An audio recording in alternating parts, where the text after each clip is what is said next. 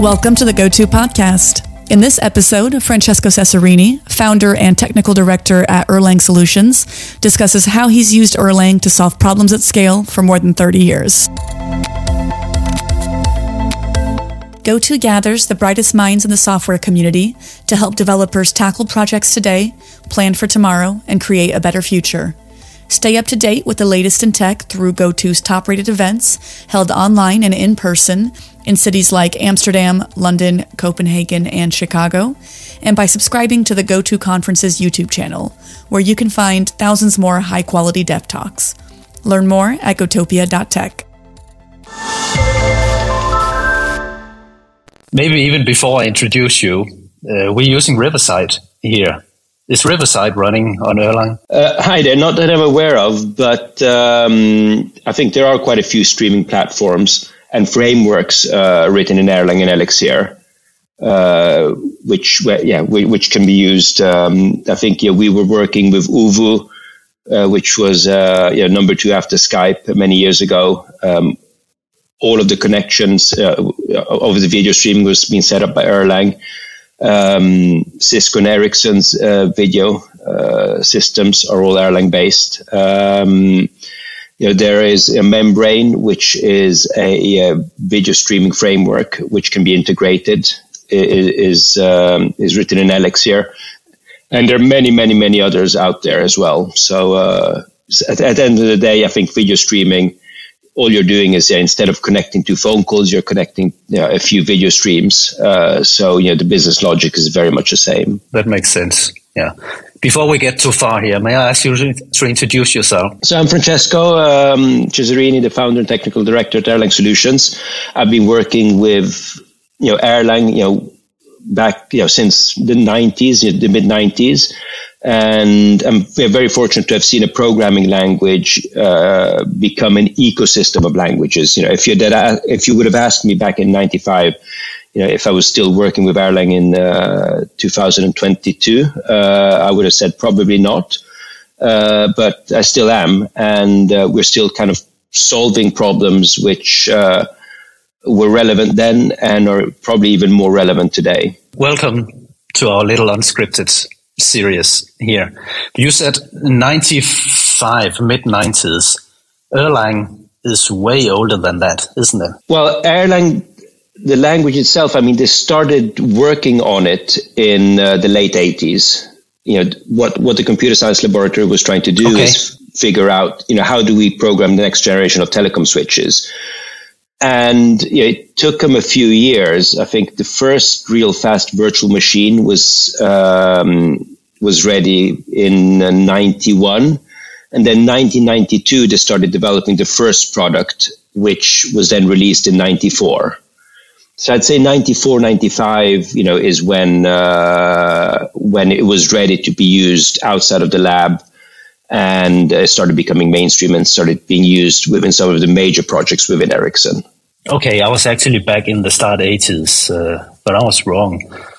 Is it coincidence that Erlang, I suppose this has something to do with Ericsson language or whatever, is it pure coincidence that there was a Danish professor, I think his name was Agne Krarup Erlang or something like that, who invented some queuing theory? Is there a connection here? There definitely is a connection. Actually, Erlang was named after Agne Krarup Erlang, the Danish mathematician. So he was, for those of you who don't know him, he was he basically was a founder of kind of teletheory, telephony theory.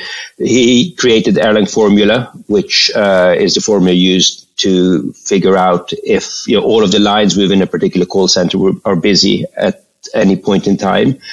But as Ericsson management were paying for the development of Erlang, they made Ericsson management believe that it was actually named after Ericsson. So Erlang. So management thinks it was named after Ericsson. Those on the inside know it was named after the mathematician. Interesting. So Erlang, Ericsson language, that's more like marketing. How does it work actually? What are the deep secrets of the language? Well, Erlang itself is just a programming language. I think there are three things which when put together give you the secret sauce. So one of them is the Beam virtual machine. So it's a virtual machine which is highly optimized for a large-scale concurrency. It's being optimized to scale on multi-core architectures. And just recently, actually, they've added the just-in-time, the JIT compiler. So that's one third, I think, of the power. The other third is something we called OTP. OTP is a middleware and a way of abstracting from the concurrency models, which increase the programmer productivity. But also, on top of increasing the programmer productivity, they hide all of the tricky parts of dealing with full tolerance and with concurrency. So by using OTP and by using the programming principles, your systems will scale and by default be resilient.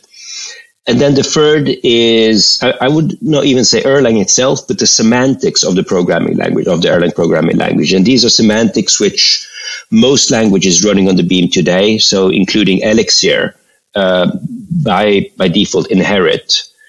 And put those three together, that's when you get the real power of the ecosystem. And just to quote Joe Armstrong, you can copy the libraries, which is what's happened with OTP on the JVM or in .NET and in many other. I've seen it being copied in Java and many other programming language ecosystems. But so you can copy the libraries, but if it doesn't run on the Beam, you cannot emulate the semantics. So it's the three basically put together which give you the full power. The semantics of the language have a very tight one-to-one mapping with the operations of the virtual machine. And then OTP is built on top of that to facilitate and hide complexity from the programmer. Okay, so the idea that Elixir is the new generation of Erlang, that's actually not true. It's another language running on the same VM. That is correct. Well, actually, Elixir compiles to Erlang, and that was a choice I think José Valim did consciously, so as to be able to utilize all of the tooling and and libraries which existed in the Erlang ecosystem when he went in and created Elixir. And so I would almost call Elixir a new version of Erlang with a slightly different syntax, different tooling, and a different development approach to what we are used to in the Erlang world. And by doing this, by changing the tooling, by improving the tooling, by providing frameworks which were specific to certain types of problem, he opened kind of the power of Erlang to a wide range of developers, for which it wouldn't have been accessible otherwise. Yeah, that's true, because I have a feeling that that Elixir is, as you say, it's addressing a complete new audience as compared to, let's call it, the original Erlang community. Yeah, correct. Absolutely, you're perfectly right there, and he did it. Yeah, he did a fantastic job. I mean, his goal. If I always ask programming languages inventors, why did you invent language X, Y, or Z? And when I asked José that question, his answer was, I wanted to open up, the power of Erlang and the Erlang virtual machine, so the Beam, to a much larger, a wider range of programmers, and more specifically, I think the first time I asked him that question, his focus was web developers. So how do I bring the power of Erlang to the web development world? And web developers and Erlang developers, telecom versus web, it's two completely different problems we were solving. And these two different problems require completely different approaches. So they require different toolings, different libraries, different frameworks. So, and that also explains why our attempts of trying to bring Erlang to the web, failed, back in the mid 2000s. There were a lot of web frameworks written in Erlang, Erlang Web. I think there was Cowboy, Yaws, web servers, but none of them addressed the requirements of the web developers at the time. Instead, what they did is they addressed the requirements of those developing telco infrastructure. How does the fault tolerance actually work? The OTP? More than OTP, I think the fault tolerance it's a very simple notion that you've got processes, and processes do not share state; they do not share memory. And so what that means is you can have many processes running at the same time, and if something goes wrong in a process, so if there's a bug in the code, the process is running, or the data gets corrupted, you just terminate that particular process. And by terminating that process, all the other processes around it, which are not dependent on it, are not affected. So imagine that you've got thousands of phone calls going through your system. Each phone call is a process. And if something goes wrong with one particular phone call, you lose that phone call, you lose that connection. The other phone calls aren't affected. And so that's a core principle of processes, and processes not sharing state.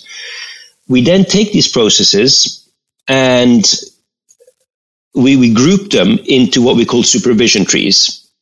So a supervision tree is basically a process whose only task is to supervise other processes. And when supervising these other processes, if a process fails, the supervisor is immediately notified of it and is able to react. And it can decide how to go in and actually deal with that failure. Could we try to restart that process and reconnect that phone call, or do we just ignore it? Or are all of the other processes somehow maybe it was a group call and it was the host process which terminated, and it goes in and decides maybe we should terminate all of the other connections, and then restart them. And by doing that, what you're actually doing is you're removing failure and error handling from the hands of the programmer, and you're generalizing it. So you might have heard the whole let it crash approach. And that's what we refer to in the Erlang world. When we let processes crash, we don't mean that we ignore failure or we encourage it. It's just that we handle these errors in a slightly different way. And by handling them in a more generic way, that's how we create this full tolerance. We isolate failure, and then we escalate it only when necessary. And we control it, we control it in a central way, in a generic way. And this greatly simplifies the code base. Comparisons with Erlang and C++ code, where they went in and implemented the same problem in Erlang and C++, resulted in the C++ code base, about 25% of the code base was error handling and fault tolerance. The equivalent in the Erlang code base was about 1%. So there's a huge difference in the code base. So just by going down the Erlang route, your system becomes fault tolerant, but you also reduce your code base by around 25%. I don't know if that makes sense, but well, it does. It's like that's like exception handling is just being propagated out to the bookkeeper. That is correct. Yeah, exactly. So we just push all of the exception handling to the supervisor, and the supervisor handles it in a standardized way. Instead of letting the programmer deal with exception, because again, if you have an exception, you don't know why you got that exception. How do you deal with it? You don't know how to deal with it, because if you knew, it wouldn't be there in the first place. So by generalizing how exception handling is managed, you basically get rid of exceptions, or they become a very, very rare occurrence. Akka, like Akka.net or whatever frameworks there are. Yes. They're very much inspired by this. That is correct, yes. I think they come directly out of the Erlang world even, yeah. That is correct. So Jonas Bonner actually started implementing Akka when he was working as a consultant on a customer project, and the customer wouldn't allow him to use Erlang to solve a particular problem. So he got so frustrated that he took OTP and the whole error handling in OTP and started porting it to the JVM. Now, and I think he did an amazing job at bringing it to the JVM. It's not for the faint of heart, because the JVM wasn't built the JVM was built for parallelism. And what he did is he bought lightweight concurrency and green threads, which used to exist in Java, but got removed early on to the JVM. And it's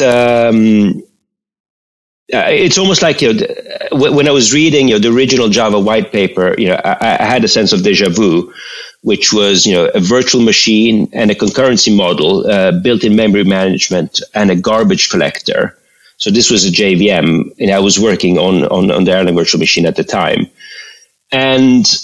But I think that there's still a big difference, between the Java virtual machine and the Beam today, because to bring Akka, to the JVM, Jonas actually had to emulate a lot of the semantics and a lot of the functionality which exists in the Beam, which the Beam is highly optimized for, which doesn't exist in the JVM. Yeah.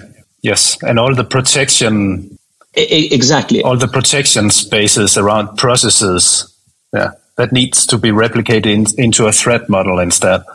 Exactly. So he had to create all of that layer. And even there, I think there's he wasn't able to fully create, emulate the semantics, because the Akka actors have to yield, and so you're basically putting that in the hands of the programmers. So versus Erlang, where your processes get given a certain number of operations they're allowed to execute, after which they automatically get suspended, and the next process gets to execute.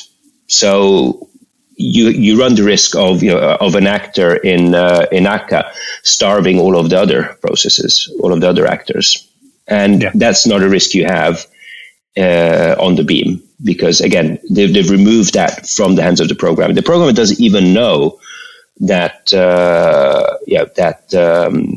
how the processes are actually being scheduled and managed. And they shouldn't know. They should just program, thinking concurrently, and then the rest is all abstracted away from them.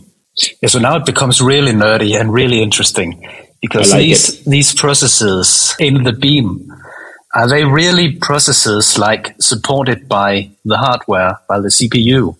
Or is it some middle thing between a real process and a thread? Yes. So what happens is when you start the Beam, it will start a scheduler in a separate thread for every core. So assume you're running on a quad-core machine. The Beam will start 4 threads. Each thread will run a scheduler. And each scheduler, will have its fair share of processes. And so assuming you're running, you've got 400 processes, each schedule will have about 100 processes each. And then, there's migration logic, which ensures that, the different schedulers remain fairly balanced. So, processes might be migrated from one scheduler to another. So from one thread to another, if most of the threads on a particular, in a particular scheduler terminate. There used to be, I don't know if it still exists, but there used to be some project, some library framework called Lua. Does that still exist? That allowed you to act. This is something for the audience here. That actually back then, at least, allowed you to run Erlang on an iPhone. Does that still exist? So yes, they still exist. It never really made it into production. I'm not aware of any Erlang or Elixir development on iPhones. I think that's a subset which was that's basically part of the market, which I think was handled very well by these technologies. And again, for the same reason as to why we failed, to get Erlang into the web development space. At least us historically, we were all server-side backend systems. Those are the types of problems we solved. So even though you could develop Erlang on the phones, the types of toolings and frameworks you needed were very, very different. I guess it goes very much against the idea of having a phone, but that's another discussion. It's like a client and not a server. That's correct. But we're seeing a lot happening now for Elixir, making its way into an embedded space through nerves. There are graphical packages which can run on handheld computers, and so and also to the point where I think we were running Erlang and controlling the CAN bus with Erlang in cars probably 15 years ago. Almost 15 years ago. But it's really now making it mainstream, becoming mainstream now, where we're collecting more and more data in the cars themselves, and in the cars, and in all of the IoT devices themselves. And it's not becoming feasible anymore to actually go out and push this data, to the edge network and to the cloud, because of the large volumes of it. So you actually start analyzing it in the devices themselves. Or, in some cases also in the edge network, where feasible. So we're seeing Erlang and Elixir being used in those spaces more and more these days.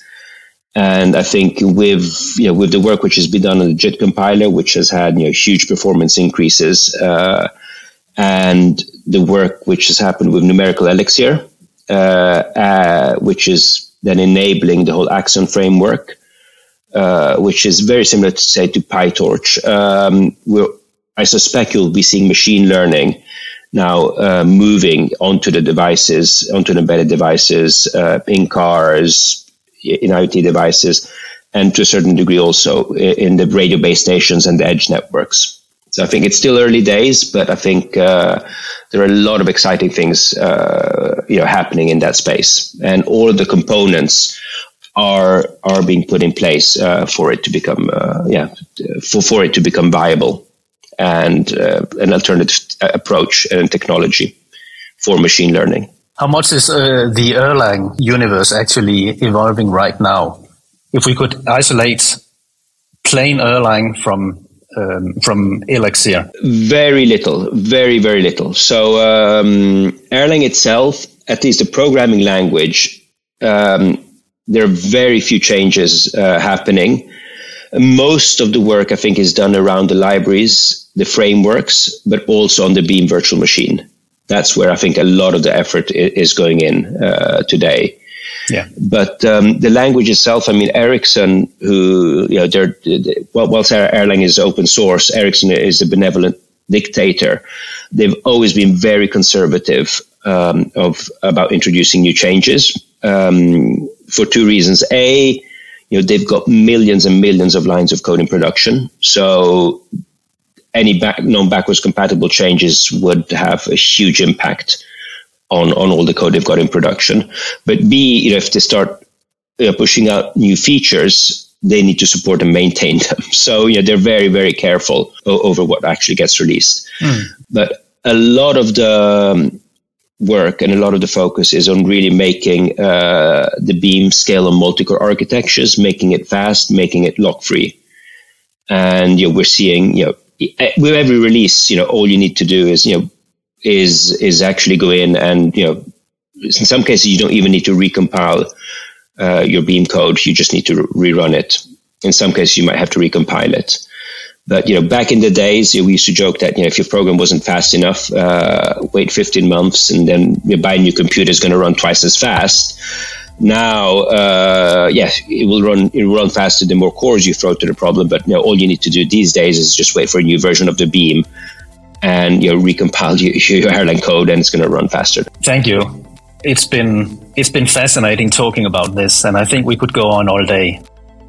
Thanks for listening to this episode of the GoTo Podcast. Head over to gotopia.tech to discover lots more content from the brightest minds in software development.